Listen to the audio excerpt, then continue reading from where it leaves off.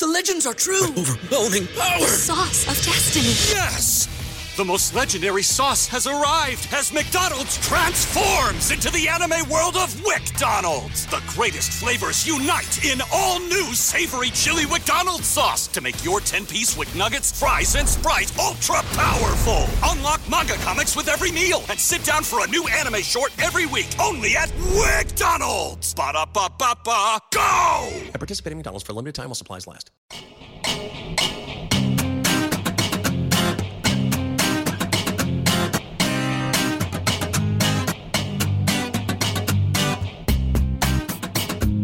Hello, welcome back to the Jet Press Podcast. My name is Justin Freed, and I'm joined as always by my buddy, my friend, my pal, Mike Luciano. What's going on, Mike? How you doing?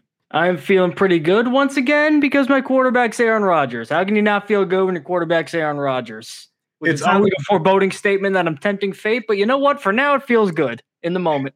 It is always a good day when your quarterback is Aaron Rodgers. We got a jam-packed show. We have so much planned. We're talking training camp. We're talking everything going on right now with Mekhi Becton, from the trade rumors to, he missed today's practice. We're talking everything with that. We're talking Aaron Rodgers, of course, because he is our quarterback, and we're talking his potential contract or his going to be contract restructure, which we should find out more today, maybe even live during the show. We're talking about Denzel Mims. We're talking about Madden ratings. We got a lot to get into, but first, Mike, let's hit us with a promo. What do you got?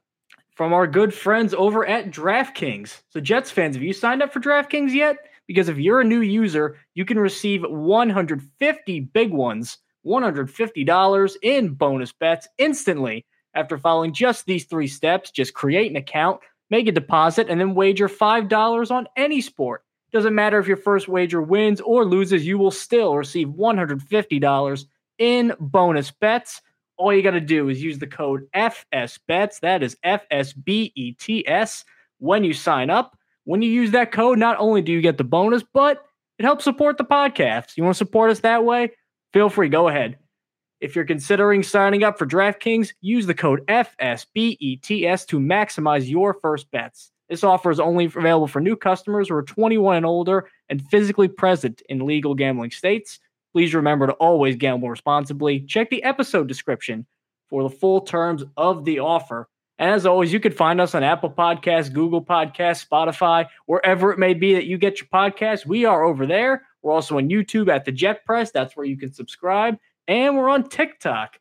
We are on TikTok at the Jet Press. You can find all our little great YouTube shorts also over there. All of our little vertical video content all over the interwebs. So let's dive right in head first like Greg Louganis. Let's go and talk about Mekhi Becton. You weren't expecting a Greg Louganis reference to start the show off, were you? No, I was not. But he is a diver for the uninitiated. So one guy who is very much never going to be a diver is Mekhi Becton in his 350-pound frame. And you'd think that he would be dominating right now just because this is the time where physical freaks of nature can really show out in training camp. Like, how the hell do you get past this guy? Well, he is struggling. Not only is he struggling just to try to, not to get to that elite level. He's not getting to that elite level. That's fine. He's been injured. Takes a while. This guy didn't even look like an NFL lineman. Apparently, he gave up around 3 sacks during last practice. According to Robert Saleh today, his knee was bothering him. So he's not in practice today, which that's a familiar thing for Mekhi Becton once again. And this all would be pretty tame. I mean, everybody has training camp struggles. Aaron Rodgers threw an interception. Like, guys get beat. It happens. It's training camp. You're figuring stuff out. Then I'm seeing reports from big names, Connor Hughes, Antoine Staley from SNY and the New York Daily News, saying that basically in so many words, both of them, they would not be surprised if Mekhi Becton ends up getting traded, which would really surprise me because the Jets talked up and down for months and months and months. Despite the I am a left tackle thing, despite him publicly calling out the Jets, saying they mishandled his injury, despite all that, they're saying, we believe in Mekhi Becton. We believe Mekhi Becton's going to be a high-level player in this league, despite basically missing the last 2 years entirely with injuries. And then his first chance to really show everybody, this is a new Mekhi Becton. He has fallen flat on his face. It is really disheartening to see. Now, I don't think a trade will happen for 2 reasons. Number one, Joe Douglas is probably going to let Mekhi Becton get every single chance to prove that he's going to be a good lineman in this league. I don't know if he'll take it, but he's going to get it. This was Joe Douglas's first round pick. It's obviously not looking very good, but you know what? Some guys take longer. That's probably what Joe Douglas is thinking right now. That's probably why he's going to keep him. And also, if you're looking to trade for a guy, I mean, what value, honestly, does Mekhi Becton have? If he's not playing like a star or even a starter, he's getting hurt all the time. He's apparently a malcontent because he's willing to speak his mind in ways that might irritate some coaches. I mean, calling out the coaching staff. Yeah, I mean, a coach like a Bill Belichick or a Mike Tomlin, you think they're going to want to acquire a guy like Mekhi Becton to be so willing to go to the writers and say things like that? So this big confluence of circumstances is almost kind of, I don't want to say a nightmare scenario because that's too bombastic and too doom and gloom for the Jets are right now, but it is not looking good. It is certainly not going according to plan. I feel like I'm going to be a defender here for Mekhi Becton. I feel like I'm going to come to his defense. I wouldn't say he's a malcontent. I definitely wouldn't go that far. I would definitely not say that. I know that his comments with, saying the whole left tackle thing and blaming the injury on the, in other words, on the coaching staff, essentially, the comments that he made this past spring definitely didn't go over well with those inside the Jets organization. But I wouldn't go as far as to say he's a malcontent. And I also want to say that I'm not shocked that a guy who has missed the last 2 years due to knee injuries is kind of having a rocky go of it in training camp, at least very early on. As Robert Saleh said, he's already on it. He's on a pitch count.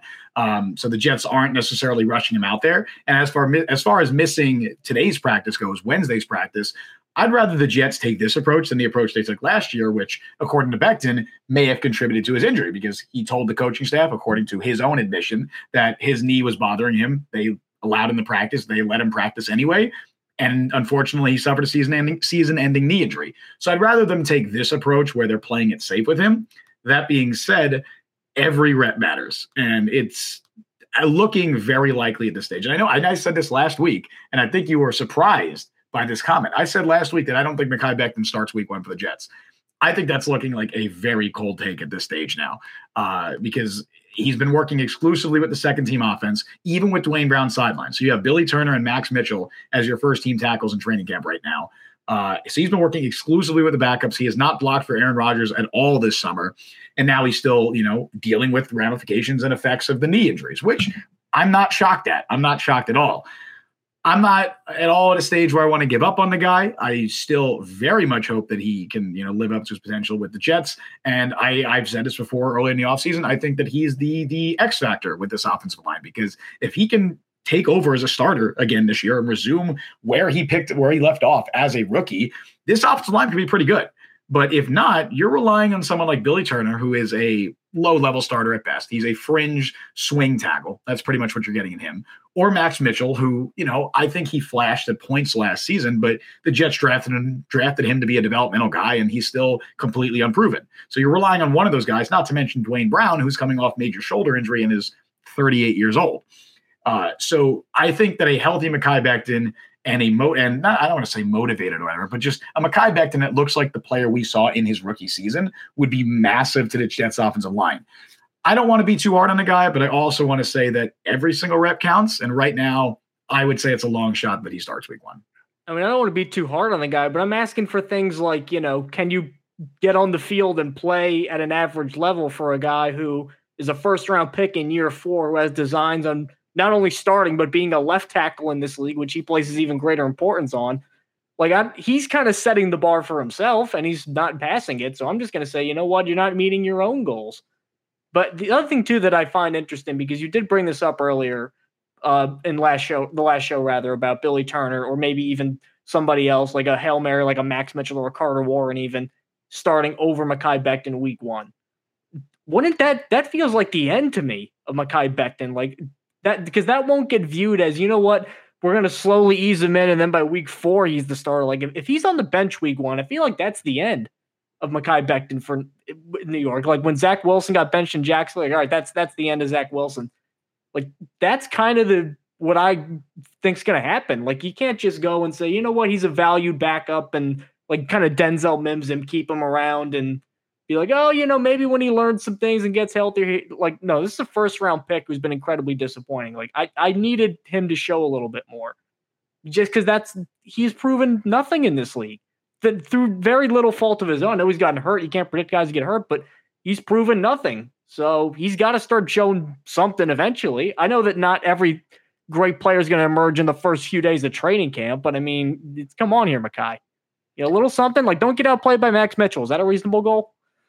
I think what you just said at the end there is most important here. It's still only July 26th. We are a week, not even a week into training camp yet. It's still very early. If we're still having this conversation about Mekhi Becton working exclusively with the second team offense and missing days due to injury, due to the effects of that knee injury, if we're still having that conversation in late August, I have a very different tone. But the fact that it's July 26th, the fact that he's missed 2 consecutive years, I also want to say what Brian says in chat here.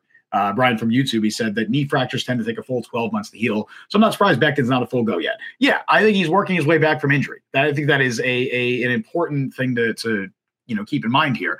Yes, by all accounts, he has struggled when he's been on the field to this point, and he is only working with the second team offense. But the Jets are taking their time with him. They're not trying to rush him, and I'm not surprised at all that he is still struggling. Again, every rep matters, and the fact that he is behind the 8 ball essentially to start the summer, in comparison to Billy Turner and Max Mitchell, who are healthy and working with the first team, that matters, and that is important, and that could cost him a starting job.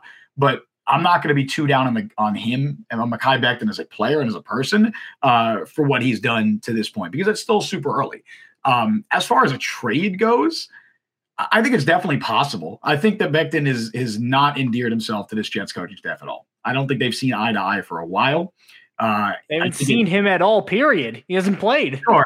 I think, it really dates back to that 2021 offseason. Even before his first knee injury in week 1, there was some tension between him and the coaching staff. There was definitely some tension there. And, whether it was his weight gain, whether it was an effort thing, whatever it was, I don't think that their relationship, that Becton's relationship with this coaching staff, with this team, has been the same since 2021. And again, of course, that was the first year of this new Jets coaching staff. So I'm not sure they really ever saw eye to eye. So that's definitely something to take into account. And also, we've already seen this Jets coaching staff, this Jets team, say goodbye to guys like Denzel Mims and Elijah Moore, who have had, for lack of a better term, spats, verbal jarring, whatever you want to say, with this coaching staff.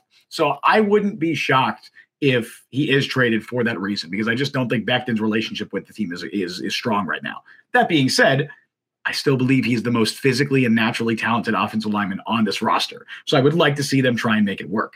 As far as what his future entails, right? Because you said that if he doesn't win the starting job, you're saying that that's basically the end of his time with the Jets. Yeah, like how could you keep him around if that happens? I get that. I do. But also, it's a long season. Injuries happen. Do I think Dwayne Brown is going to be healthy for all 17 games this season? I really don't know. I wouldn't bank on it. Maybe it happens. I hope it does, but I wouldn't bank on it. I wouldn't bank on both offensive tackle spots, being fully healthy for the entire season. So I wouldn't be shocked if Mekhi Becton, even if he doesn't win the starting job, that he does eventually start at some point this season. And if he plays well, maybe you're talking about a 1-year prove-it deal next year, because he is a free agent this offseason.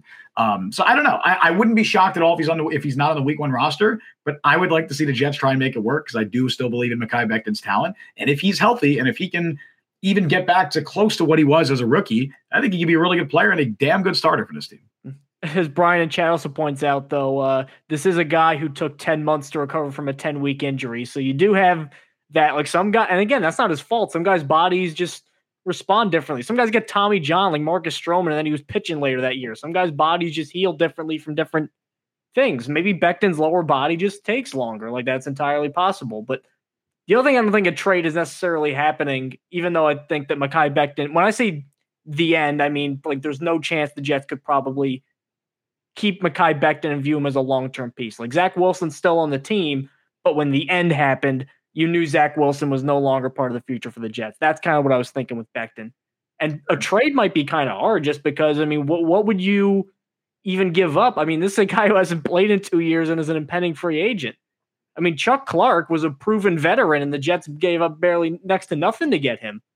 What's Mekhi Becton? It's going to have to be like just a late round pick that would probably be, almost like a conditional thing, I think.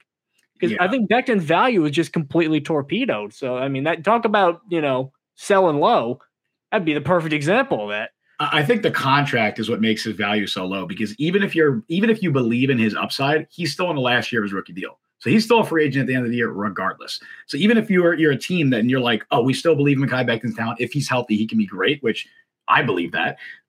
But even if you do believe that, you're still trading for a guy who's going to be a free agent at the end of the year, a guy you would need to re-sign. So I do agree that his value is definitely at an all-time low at this stage. He has missed the last 2 years due to injury. Obviously, there's some concerns about maybe his relationship with the coaching staff, and that definitely gets around. And you got a guy who's on an expiring contract. So I don't think they get a lot for him. And I think part of that may be why the Jets wouldn't be, so gung-ho to trade him, because they have shown a tendency, or at least Joe Douglas has shown a tendency to try and keep guys or at least have a high asking price for players. I mean, Denzel Mims, they were asking for a 4th-round pick last year. They didn't get that. And unfortunately, they ended up selling him for a lot lower this summer. Someone like Bryce Huff, who knows what they're going to be asking for him. But even though I wouldn't be surprised if they trade him, they might just be asking for too much. So maybe that is the case with Becton as well. It's still so early, and I have a feeling we're going to talk a lot about Mekhi Becton over the course of the next few weeks, for better or worse. Hopefully it's for better. Hopefully it's that, hey, he's back healthy and he's kicking ass in training camp. But we'll see. I think there's just so much that could happen. He could be traded tomorrow. He could start week 1 at left tackle for all we know. Like, I genuinely don't know. And I think it's going to be really interesting to see how that develops over the next few weeks. Well, even if you take Becton out of it, there is a lot to look at in training camp. Even without Becton, without the Aaron Rodgers pomp and circumstance, there's tons to look at. There has already been some guys who've established themselves as big winners, guys who have probably made an impression on Robert Saleh, and guys who made an impression on Robert Saleh for the wrong reasons. We would call them losers in common parlance. And when I think of who's really been a quote-unquote loser so far, looking at what's coming out about training camp, I haven't seen what's going around. We keep talking about Mekhi Becton underperforming, but man, if Billy Turner is the replacement, that is not going to be – you're not getting Jonathan Ogden or Orlando Pace or Hall of Famer in there if you put Billy Turner in. And I know Billy Turner knows the offense. Like, that's great, but if you can't execute the offense at a high level or play well, as it's known, which Billy Turner has shown the last couple of years he cannot. That's why he keeps moving around from team to team, and Nathaniel Hackett keeps saving his butt. That's concerning. I mean, Turner was allegedly beat up. I saw a quote from, I believe it was Sports Illustrated or Heavy, that he was thrown around like a rag doll by a couple of the Jets defensive linemen, which is not what you want to hear from a guy who could potentially be starting. And I think it undermines the whole, we've got solid depth kind of mantra that the Jets have been pushing. Like, I think they have good depth pieces in general, but honestly, if a guy, let's say Becton got hurt and he couldn't play, like, I would rather want to see Max Mitchell or Carter Warren. Like, at least I want to see a younger guy. Mitchell, I thought, was put in a very tough situation last year. I thought that he had some struggles, but for a 4th-round rookie, he handled himself fairly well. I mean, coming from Louisiana Lafayette, then he had to go play the Bills and the Patriots after 5 or 6 weeks. I thought, you know what? There were some struggles, but he did okay. Carter Warren, a guy I really liked at Pitt, a guy that I thought probably would have went higher if not for his last year in college, where there were some injury things and he probably slipped a little bit. He's a legitimate talent. They're moving him around a little bit. Billy Turner, to me, is just, there's no upside for playing Billy Turner as a starter right now, other than he knows Nathaniel Hackett's offense, which, looking at Denver, that is not necessarily because we know what Nathaniel Hackett's offense can look like when he doesn't have Aaron Rodgers. So knowing that does not necessarily guarantee you playing time. Yeah, I think just the entire offensive line really as a whole has struggled a ton in training camp. And it's hard to tell how much of that is just how good the Jets defensive line is, because I think if we're talking about winners, you have to just really mention the entire defensive line. So it's hard to tell how much of that is the defensive line being great and how much of it is the offensive line just really struggling. It does seem like the Jets tackles have had a lot of issues. Of course, Dwayne Brown isn't out there, and you hope that if he started week 1 at left tackle, that he would be better. But you've had Billy Turner at left tackle. You've had Max Mitchell at right tackle. That's been, for the most part, your first team offensive tackle duo, and they both struggled. They both had their issues. Carter Warren, I've seen, had his issues as well with the second team offense. Of course, Mekhi Becton was having his own issues with the second team as well. So it's just been a really rough go for the entire offensive line. And I know that that's probably priority number 1 or concern number 1 going into the season. So it's not ideal to be seeing that early on with pads on now. Starting, I believe, yesterday, they had pads on for the first time on Tuesday. It's not ideal to see that, and obviously hope to see that improve a little bit. It's not uncommon to see the defense generally getting the better of the offense early in training camp. That happens a lot, but I do think that we want to see the offense, specifically the offensive line, perform a little bit better. I honestly don't really have any other ones for losers of training camp other than just the offensive line because it's been bad. But I have a ton of winners, and I think that that's pretty common with training camp. You generally tend to hear the good rather than the bad. Man, I got a bunch. I think number one we need to talk about is that the Aaron Rodgers to Garrett Wilson connection is going to be so special. Yes, I could not be more excited about that potential. I have a feeling that they're going to be like the entire Jets passing attack. And look, I know that's no slight to guys like Alan Lazard or Tyler Conklin or Corey Davis, whoever. I think that Garrett Wilson is that good. Like the Jets have their wide receiver one, they have their star wide receiver. And every time, we hear reports out of camp, we're hearing more and more things about how Rodgers basically already has a new favorite target in Garrett Wilson. So we need to give a shout out to both Garrett Wilson and I'd say Aaron Rodgers for doing pretty much all of the right things this summer. As far as the under the radar guys, I'm really keeping an eye on guys like Tony Adams and Zaire Barnes. I think both of those guys have stood out to me. Tony Adams, I would not be surprised at this stage if he continues to play well, if he's your week one starting free safety. I know they signed Adrian Amos, but I think this coaching staff is really, really high on Tony Adams. He has better range than Amos. He is more of a natural free safety than really any of the other potential starting options on the roster. I think the Jets kind of want to see him grab that job. He had an interception today. I think he's playing very well, and I think he's continuing to stand out. And I would not be surprised at all if, even if it's not week one, at some point this season, we're talking about him as your week one, as your starting free safety. And as far as Zaire Barnes goes, he had a sack yesterday. He had an interception today. I think the Jets, as much as they're still interested in bringing back Quan Alexander, they really like Jamien Sherwood. I think I've been impressed with what Zaire Barnes has done so far in training camp.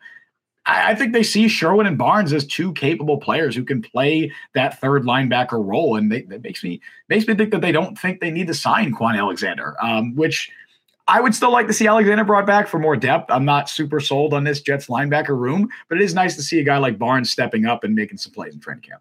Barnes surprised me too, because I remember when he got picked, a lot of the hype around him was he's going to be a great core special teamer. Yep. And they didn't really know if he was going to, because he's a little bit of a smaller guy for a linebacker. They didn't know if he just would physically kind of mature enough, I guess, to land a linebacker role. But this is the Jets again, finding a late round kind of linebacker, safety hybrid kind of guy like Sherwood and Hamza Nasruddin, and just saying, you know what, we're going to beef you up and we're going to make you a backup linebacker. And it seems like Barnes is just the next one up in that regard. In terms of winners for me, one player that really stood out as a guy where I'm like, okay, I think we might be onto something right here is Jermaine Johnson, because he came in, he wasn't bad last year. I thought he was a really good run defender. I thought that he had a lot of his best plays were in big moments, like that sack on Josh Allen in the win against Buffalo where he was rolling out. Open field, tremendous tackle. I thought that he's a really good two-way player.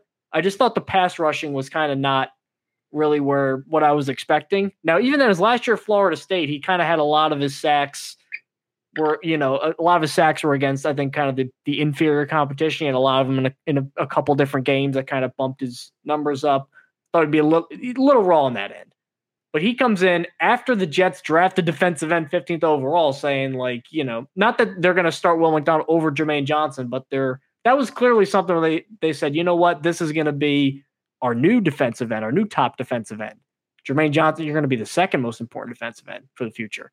I think he took that to heart because he came in, number change, 52 to 11, college number of 11. He looks leaner. He looks faster. He looks like he's playing more confidently.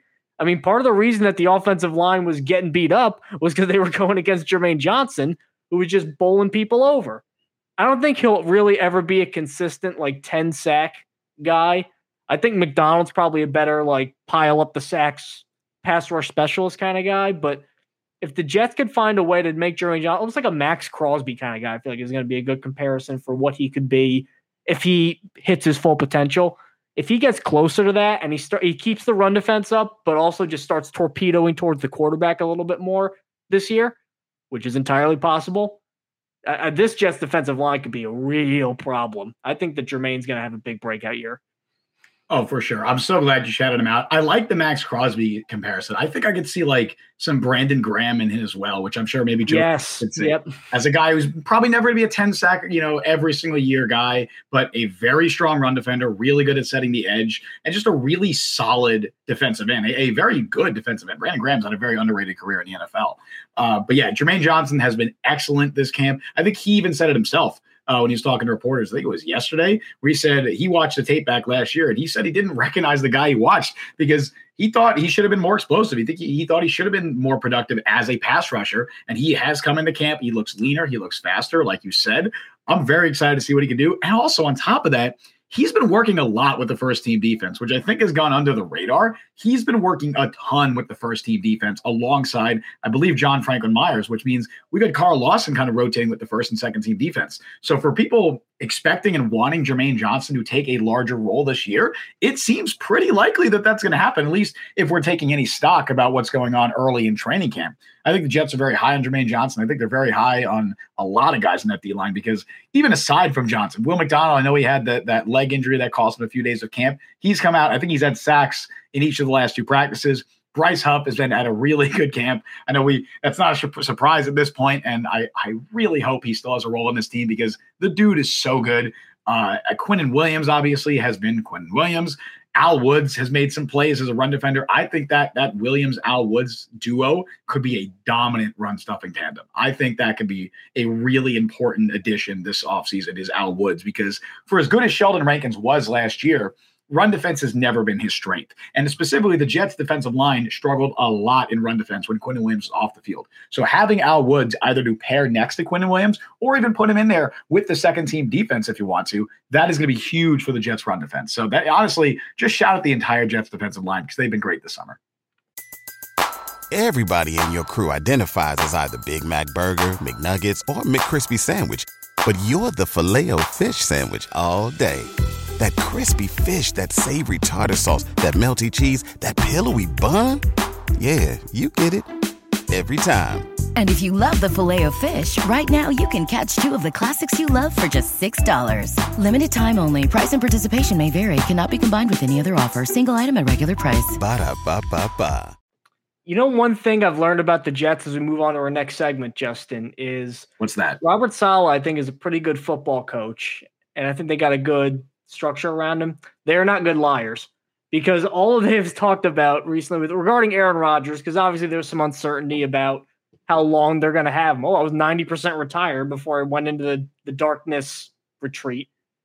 And then he comes out and says he wants to play for the Jets. They've all been saying, you know what, don't enjoy it, just have fun. That is if I've ever heard a load of bullshit. I mean, that is the BS meter it's breaking the scales. It's like a cartoon thermometer or the guy gets hot and they like start blowing steam out their ears. That's what the BS meter is going up with that statement. Like, yeah, we'd be fine if we did all this for 1 year of Aaron Rodgers. Like, come on, stop kidding yourself. I know you want to look tough. Stop kidding yourself. Rodgers at least finally let them kind of exhale a little bit because he has reworked his contract. The exact details aren't out yet. They may come out pretty much right after we record, which has kind of been the standard for Jets news is right after we record, they end up dropping news. But or during, shout out during Elijah Moore. Yeah. Go check out that for us freaking out live on air after the Elijah Moore trade to the Browns. But Rodgers will rework his deal, and it sounds like he is kind of playing in 2024. It sounds like he's very committed to 2024. I think the Jets always knew that this was going to be a multi-year project because you don't give up a first-round pick, 2 first-round picks. I know they swapped, but 2 first-round picks for Aaron Rodgers and for 1 year of it. This was a multi-year thing, and at least finally there's some clarity now. Like, all right, Aaron Rodgers is in. It seems like he's getting along very well. It doesn't seem like he's kind of aloof or disengaged because that was always the concern with Green Bay, especially at the end was, he could be a little prickly. He can be a little, we're going to do things my way, which is probably not going to fly in a new team, a young team. Like you want to be kind of mingling a little bit, getting to know the guys. Seems like he's doing that. He's been balling in training camp, and it's just refreshing to see a quarterback. All the quarterback highlights are dropping dimes and the tight throws to Garrett Wilson. He has a connection there. We're not charting quarterback passes, seeing who overthrew this many guys or how many guys got intercepted. Like, remember the Hackenberg days when there were these apocryphal tales of like, oh, he overthrew a guy and he hit a reporter on the sidelines, or, a guy yelled at him and he got scared and dropped the snap. Like, there's none of that. Aaron Rodgers is in, and it sounds like he's really getting along great with the guys. So obviously, live bullets aren't flying because it's training camp, but hard to imagine a better start for the Jets. Yeah, you said it right there. I think it's hard to imagine a better offseason for Aaron Rodgers. I think he's done everything right since coming to the Jets. Everything he should be doing, everything he should be saying, he's done. And I think all of that just kind of shows that he is in this for more than 1 year. Now, of course, Aaron Rodgers speaking to the media today, he did say that you never know what could happen. Obviously, you don't know what could happen with his body, with his mind, where he's going to be at next offseason. There's never going to be a sense of certainty there. We know that. And I don't blame the guy, obviously, because it's hard to predict what's going to happen over the course of the next 6 months. That being said, he showed up to OTAs. He's gone the extra mile with all of his teammates. Today during practice, when he wasn't on the field, he went over and talked to the cornerbacks, which and the reporters in attendance were saying they've never seen that happen before in training camp. So I think he's doing everything right. He's going the extra mile with everything. He's saying all the right things. He's doing all the right things. The Jets clearly made this move expecting Rodgers to be here for 2 to 3 years. I would say at a minimum, they expect him to be here 2 years. They're hoping, and the plan is probably 3 years. Of course, a lot of that's going to depend on what happens this year, if Rodgers can stay healthy, if the Jets are winning, because most importantly, if you are playing in the NFL, if you're Aaron Rodgers, you want to be on a team that's still competitive. If the Jets win 4 games this year, I don't know why he'd want to return next year, right? Also, that would probably mean he did something wrong, or he played poorly, or he got hurt, something like that as well. But yeah, if the Jets are winning, he's having a lot of fun, clearly. I think he wants to stay here for 2 to 3 years. I think the Jets expect him to stay here for 2 to 3 years. We're going to find out more when the contract details get revealed. I have a feeling they're going to be structured as if he's here for 2 to 3 years as well. So I think that just seems to be the plan, and it's encouraging news. Of course, we started this show saying we're feeling good because Aaron Rodgers is our quarterback. He is the quarterback of the New York Jets, and if all goes according to plan, that should be the case for the next 2 to 3 years. I'll say this about Rodgers too: he is a master at pandering.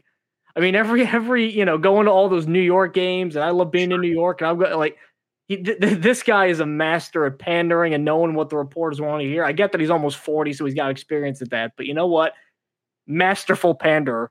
I don't know how authentic it is, but you know what? I gotta respect the craft and the hustle.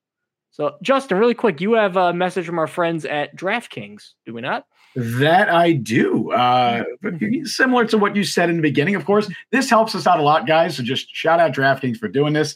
Jets fans, you guys signed up for DraftKings yet? If you're a new user, you can receive $150 in bonus bets instantly and following just 3 steps. Create an account, deposit, and then wager $5 in any sport. That's it. Whether your first wager wins or loses, you'll still receive the $150 in bonus bets. All you have to do is use the code FSBETS when you sign up. Best part is using our code FSBETS, that's FSBETS, not only gets you the bonus, but it also supports the podcast. So appreciate you guys helping us out. If you're considering signing up for DraftKings, definitely use our code FSBETS, that's FSBETS. It's on the screen if you're watching on YouTube. To maximize your first bets. This offer is available to new customers who are 21 and older and physically present in legal gambling states. Please remember to always gamble responsibly. Check the episode description for the full terms of the offer. Again, we appreciate you guys helping us out in the show if you have the opportunity. Justin reading that like Edward R. Murrow over here. So let's go. I don't know who that is, but I'm doing my best. Oh, look up your history of the press, man. Go look up. Ask your grandparents. I know Edward R. Murrow. He's an old newscaster guy. Sure. Walter Cronkite, that whole era. I know that. I know. I'll Google it after the show. I'm sure every Jets fan over the age of like 55 or 60 just had their brain fall to the ears. Like, how can you not know who Edward R. Murrow is? But go look him up. Sure. And moving on from waxing poetically over 50s news anchors, we are going to go back to a former Jet who, in keeping with our theme of having news break right after the show, last week we talked about Denzel Mims getting either waived or traded. We both assumed waived because who would trade for him? Well, team traded for him, the Detroit Lions, who I think are a good situation for him, honestly, because they have an up-and-coming offensive coordinator who 1,000% is going to be a head coach next year, and Ben Johnson, who did tremendous work last year. They're a team that everybody thinks can be a postseason force, probably one of the favorites in the NFC North, a good quarterback in Jared Goff, and they need receivers because Jameson Williams has been suspended for first few games of the season due to the whole gambling scenario. So Dan Campbell saying, you know what? There's no way this guy's this bad with his physical tools. Let's give him a shot. I'm like, all right, good for Denzel. And then Denzel comes out in his first interview, and I know he's got a chip on his shoulder. I know he's a little pissed about some of the things that happened with the Jets tenure, but immediately saying the vibes are a lot better, immediately saying I know the playbook, because that was a very common criticism of Denzel Mims at least from the New York Jets coaching staff, was that he didn't know the playbook very well. They want him to learn the playbook from a couple different positions. He never quite got into it. That was always the excuse that they used, was he never really knew the playbook very well. And then Denzel Mims also comes out and basically says, like, I did everything he could with the Jets. And he seemed to imply that, like, the Jets had something against him. At least is how I read it. Maybe I'm reading too much into it, but a lot of the comments seem to be like the Jets got personal with it, and now I'm in a situation in Detroit where I got people who believe in me. The Jets never believed in me because it was a coaching staff that didn't draft me. And there might be some truth to that, but that also has to, if that's true, then the Jets also were struggling at wide receiver because they didn't have great depth, and struggling offensively in general, and said, I know Denzel Mims is a good option, but we're not going to play him anyway because we don't like him for whatever reason. So if you believe that, then you have to believe the other thing, which I don't necessarily think so. So I get where he's coming from. I know why he's saying it, kind of a jaded ex-employee, but some of the quotes were like, kind of lame, man. Just my viewpoint. Yeah, I get it. I'll read some of the quotes here so people have context. Of course, reading quotes is different than hearing them, so I definitely encourage anybody to look up the actual quotes themselves and hear it. But yeah, he said that the vibes here are a lot better, referring to the Detroit Lions. He said, "You're damn right, I got a chip on my shoulder. It's time for me to show it, though. I'm ready to show it." Also was asked why this was a wild question. He was asked why he didn't show it with the Jets. That's a wild question to ask him. He said, "Hey, why'd you suck, man?" Yeah, that's pretty wild. Got any insight? He said, "You'll have to probably talk to them with that. I got no control in that. I did everything I could there." And then he also added later, where's the exact quote, about something about the playbook that he's already, he said, I kind of already have the system down. I'm been getting in early and staying late. I pretty much have the playbook down already. So I think that I do not believe that for a second. That he knows the entire playbook in a day. That's fair. I think that some of those can definitely be read as shots. I hate using the word like shots, taking shots at the Jets, because it almost sounds like he's going out of his way to make those comments. I think some of it is just like, I don't know if it's subconscious or whatever. Like, those were criticism about him dating back to his time with the Jets, right? They struggled to learn the playbook. The maybe effort was called into question on certain occasions, and also like, the whole thing about playing different positions. I think all of that were criticisms that not only media had, but the coaching staff seemed to have about him dating back to his time with the Jets. So I think it's fair for him to just kind of say, hey, those aren't issues here. Like, I think that's kind of what he's doing. I think it's kind of standard stuff. I think it's just him saying, hey, I'm hoping to maximize this opportunity. I don't know why it didn't work with the Jets. I did my best. I did all I could. Maybe he could have handled it a little bit better. Maybe he could have been like, I wish them well. And, I whatever. I don't know, but I wouldn't read too much into it. I'm trying not to, at least. Honestly, I'm just hoping for the best for him. I hope he kills it in Detroit. I hope he does well, even though that would reflect poorly on the Jets if that happens. I still do want the best for him. I'm not going to read too much into it, but I definitely see how people could take it as him, taking shots at the Jets. And as Brian points out in chat, he said that he now has the freedom to play every position I want to, as if his failure to play multiple roles wasn't why he got scratched and benched repeatedly. Like, yeah, come on, man. Like, he's kind of talking out of both sides of his mouth here. Also fair. Yeah, like, I mean, and again, I have egg on my face. I thought Denzel Mims was going to be a fantastic player. I loved him at Baylor. I thought that he got picked later than I would have picked him. I thought he was on that fringe of kind of the late first, early second round. So I wanted him to work out. But again, like it just, and I know he's not going to say publicly, like, I fucked up or I had problems that led to me not playing well. Like, I didn't just grasp something right now, but like, I mean, that's part of it. Like, this was not just the coaching staff had it out for him. I'm trying not to read too much into it too, like you, but if I were a guy who wanted to read into it, that I could easily see how he could say, like, yeah, this was just, I got a coaching staff that stunk and the coaching staff didn't like me. Well, it's like, hey, we gave you opportunities, Denzel. Like, he was not just deactivated for every game. They gave him shots and he just didn't take them.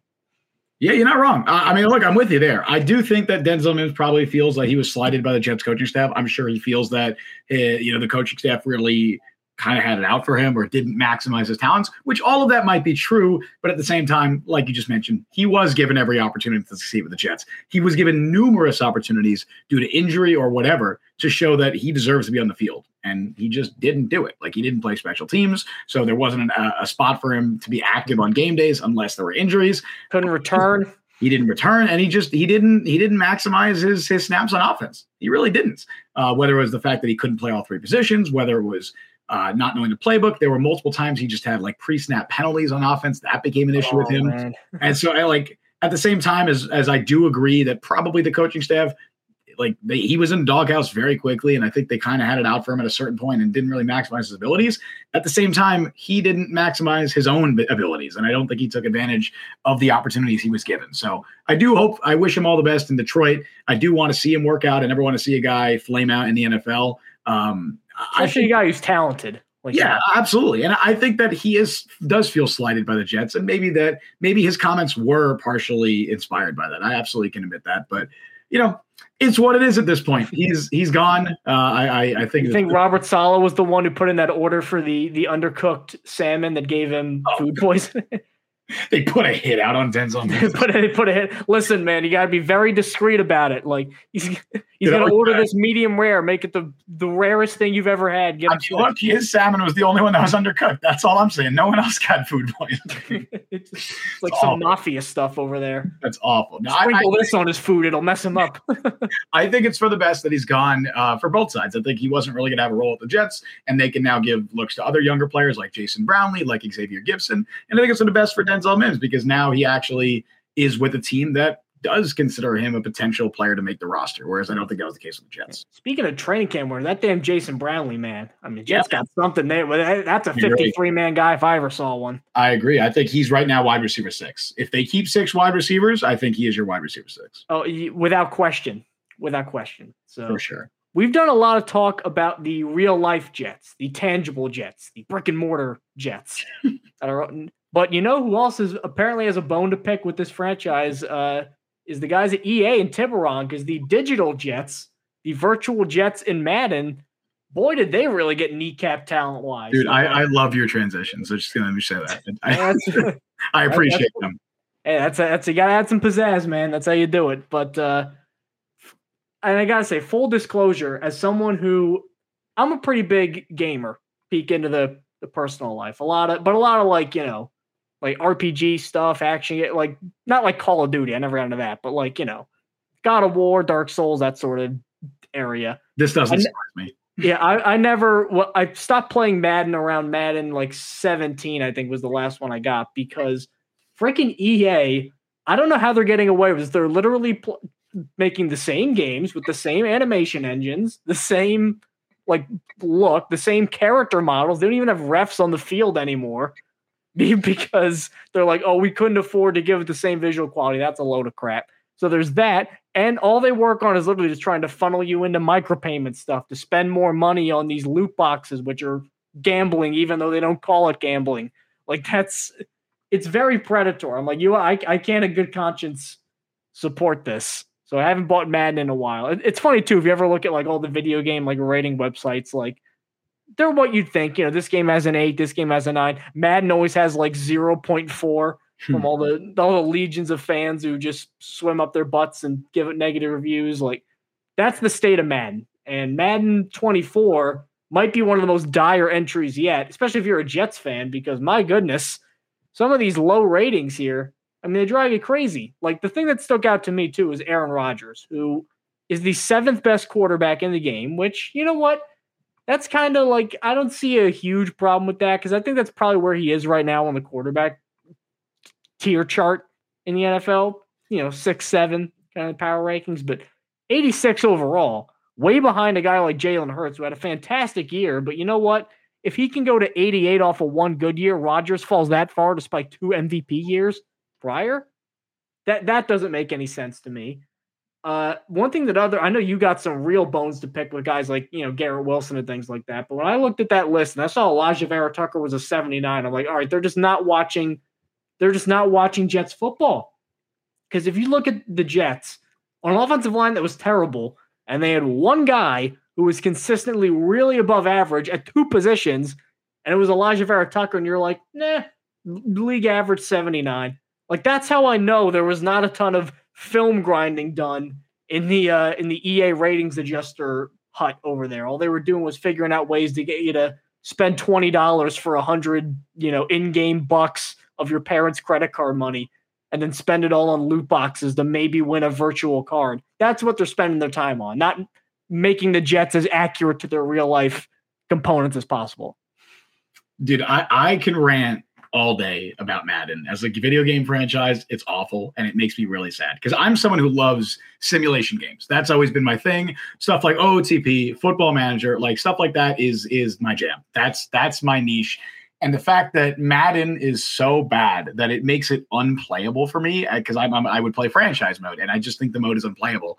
It makes me really sad. It's not that it's not playable. It's what they did is they had a great franchise mode. They took things out of it, and then they keep adding it back. I'm like, look at this new feature you did. It's like, you're creating problems and then charging us solutions for it. Like, they removed the ability to see what team a player played on previously, and then they eventually brought that back, I believe. But just stuff like after they got yelled at for months incessantly. It's awful. But I don't know if anybody even listening to this wants to hear about that. So we can talk about the Jets and just look. Madden ratings suck. They're bad. There's a lot of hype around them every year. Everybody, I think most people know they're not to be taken seriously. So just don't take these seriously either. I enjoy to shit on them because I find enjoyment in it. And I find enjoyment to shit on a really bad video game franchise. That's why I do this. And that's why this segment even exists. I do take umbrage with Aaron Rodgers' rating. I agree. But by the way, I think he's the 8th best because he's behind Dak Prescott as well. Come on. That's the one. I think you can make a strong case that Patrick Mahomes, Joe Burrow, Josh Allen, Lamar Jackson, Jalen Hurts, Justin Herbert. You could make a case that all those are better. I have some gripes with them. Like, I don't think Justin Herbert at this stage should be 4 overall, less than Lamar Jackson. But like, I have some gripes. But I don't think there's I don't think it's super egregious. I do think that Rodgers should be better than Dak Prescott. I have more gripes with other guys, and although I have a whole list here, by the way, and they're not all underrated. I think there's a few guys on this Jets roster that are very overrated, that are rated higher than they should be. And in fact, to show I'm not biased towards the Jets, let's start with those, right? Let's start with Adrian Amos, who is the 6th highest rated player on the Jets roster in Madden 24. Adrian Amos is an 83 overall. An 83 overall. That's higher than, or it's the same overall as DJ Reed, which we'll get to that in a moment. It's higher than guys like Breece Hall, than Carl Lawson, than Elijah Vera Tucker. It's wild to me that, I mean, look, and this isn't the shit on Adrian Amos, right? Because Adrian Amos, he was a really good safety for a long time. He's coming off a very bad year. And if his rating doesn't really take much of a hit, where Aaron Rodgers I think Aaron Rodgers was a 99 last year, right? Wasn't he 99? If he wasn't, he was damn near. He started as a 99, yeah. Right. So he takes a 13 overall decrease. Adrian Amos was worse, significantly worse than Aaron Rodgers last year at what they do, obviously. Very different positions. And I don't know what he was last year, but I can't imagine it was very different than an 83. So the fact that he's an 83 is pretty crazy.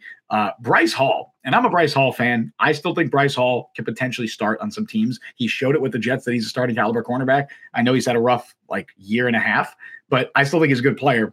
He's a 78 overall.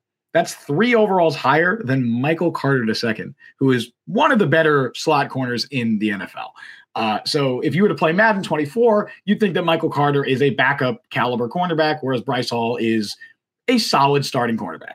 And that's pretty insane to me. So I would say Bryce Hall definitely underrated or overrated. I'd say Ashton Davis, 74 overall. That's overrated to me. That's higher than guys like Jermaine Johnson. Ashton Davis wasn't 47. It was 74. 74. That's 3 overalls higher than Quincy Williams. I know the guy you're the most mad at. I am. Is a particular receiver on the Jets. I am really mad about the Garrett Wilson. I wouldn't even say I'm most mad about that, although I think Garrett Wilson being 84 is crazy. I'll actually, this might be the one I'm most mad about, and people wouldn't think this. Relating to the Ashton Davis one, Ashton Davis is 13 overalls higher, as a 74, 13 overalls higher than Tony Adams, who we talked about earlier on the show. He might start week 1 at free safety. He's a 61 overall. You want to know some of the guys that are rated higher than Tony Adams on this Jets team? If you're listening to the show and you know all of these players I'm about to say, shout out to you because you are a diehard Jets fan. Maybe guys, go spend some more time, going on dates and stuff like that. But you know what? Respect the commitment. I know these guys because it's my job, but like, there's no reason that anybody should know Marquise Spencer, who's 2 overall higher than Tony Adams. Travis Dye is an overall higher than Tony Adams. Yabdi Kajust is 2 overalls higher. Isaiah Mack is 3 overalls higher. These are dudes who are nowhere close to making this team. Like, they're not going to be on the roster. Malik Taylor, who is probably wide receiver 10, is a 66 overall, 5 higher than Tony Adams. I know this doesn't matter. I know Madden ratings mean nothing at all. I know I'm getting worked up for no reason, but it just bothers me. I don't know why, but it does bother me. Tony Adams being a 61 is insane. The guy might start week 1 in free safety. Really quick, I'll just shout out a couple other ones. Garrett Wilson being 84 is crazy. He's below Odell Beckham Jr., who has the last time that Odell Beckham had 1,000 yards in a season, Garrett Wilson was a true freshman at Ohio State. Garrett Wilson, or Odell Beckham, has, I believe, 800-something yards combined over the last 3 years. So him being an 85 overall is completely absurd. Well, Justin, you neglect to mention that he is cool. He is cool. Therefore, Madden loves reputation. That's what they do. It's not even necessarily big market shit. It's not that. They go on a player's reputation. It's why Dalvin Cook is still a 92 overall or whatever he is. That's obviously insane. Ramondre Stevenson's an 80. Make it make any sense. Like, it doesn't. They go off reputation unless it's Aaron Rodgers, because that reputation doesn't matter, apparently. Right. I guess his reputation just took a huge hit because he was bad last year. But generally speaking, they go off a reputation. It's why someone like Harrison Smith is still significantly better than Javon Holland or whoever, right? Like, I could go on and on about how many terrible Madden ratings there are. DJ Reed, I barely talked about, being an 83 is crazy. Quincy Williams probably deserves to be a little higher. Hell, Zach Wilson shouldn't be a 69. He should be lower than that, okay? And that's not even like 69 is high-end backup. He's not a high-end backup, given everything we've seen. I don't think you can make that argument. Now, I will say, Tim Boyle being a 57, it's about right. I think he's the worst-rated player on the team besides Thomas Hennessy, who, again, they don't have a long snapper position. So he's a 30 overall tight end because that's what Madden thinks of long snappers. Anyway, I could go on forever. I'm getting worked up. I'm getting sweaty. It's hot in this room. I'm done.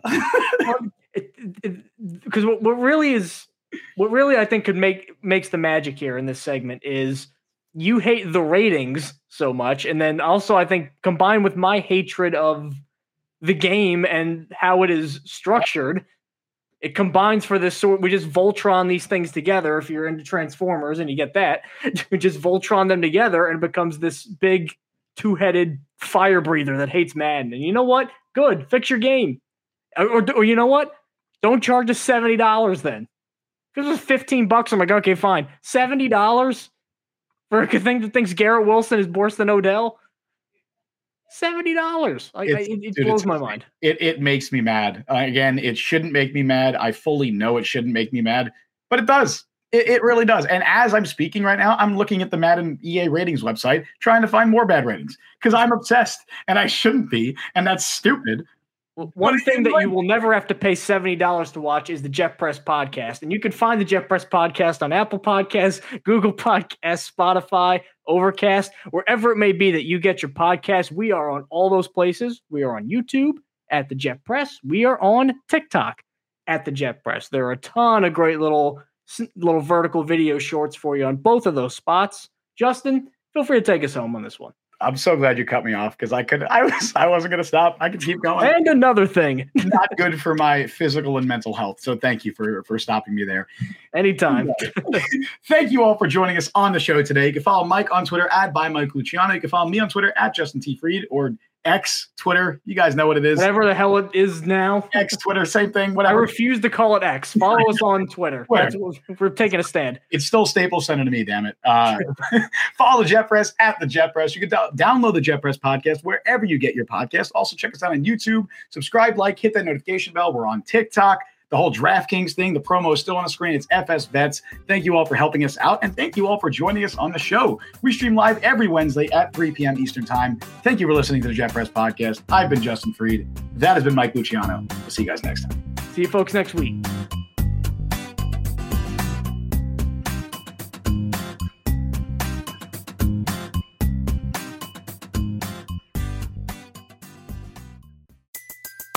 Everybody in your crew identifies as either Big Mac Burger, McNuggets, or McCrispy Sandwich. But you're the Filet-O-Fish Sandwich all day. That crispy fish, that savory tartar sauce, that melty cheese, that pillowy bun. Yeah, you get it. Every time. And if you love the Filet-O-Fish, right now you can catch two of the classics you love for just $6. Limited time only. Price and participation may vary. Cannot be combined with any other offer. Single item at regular price. Ba-da-ba-ba-ba.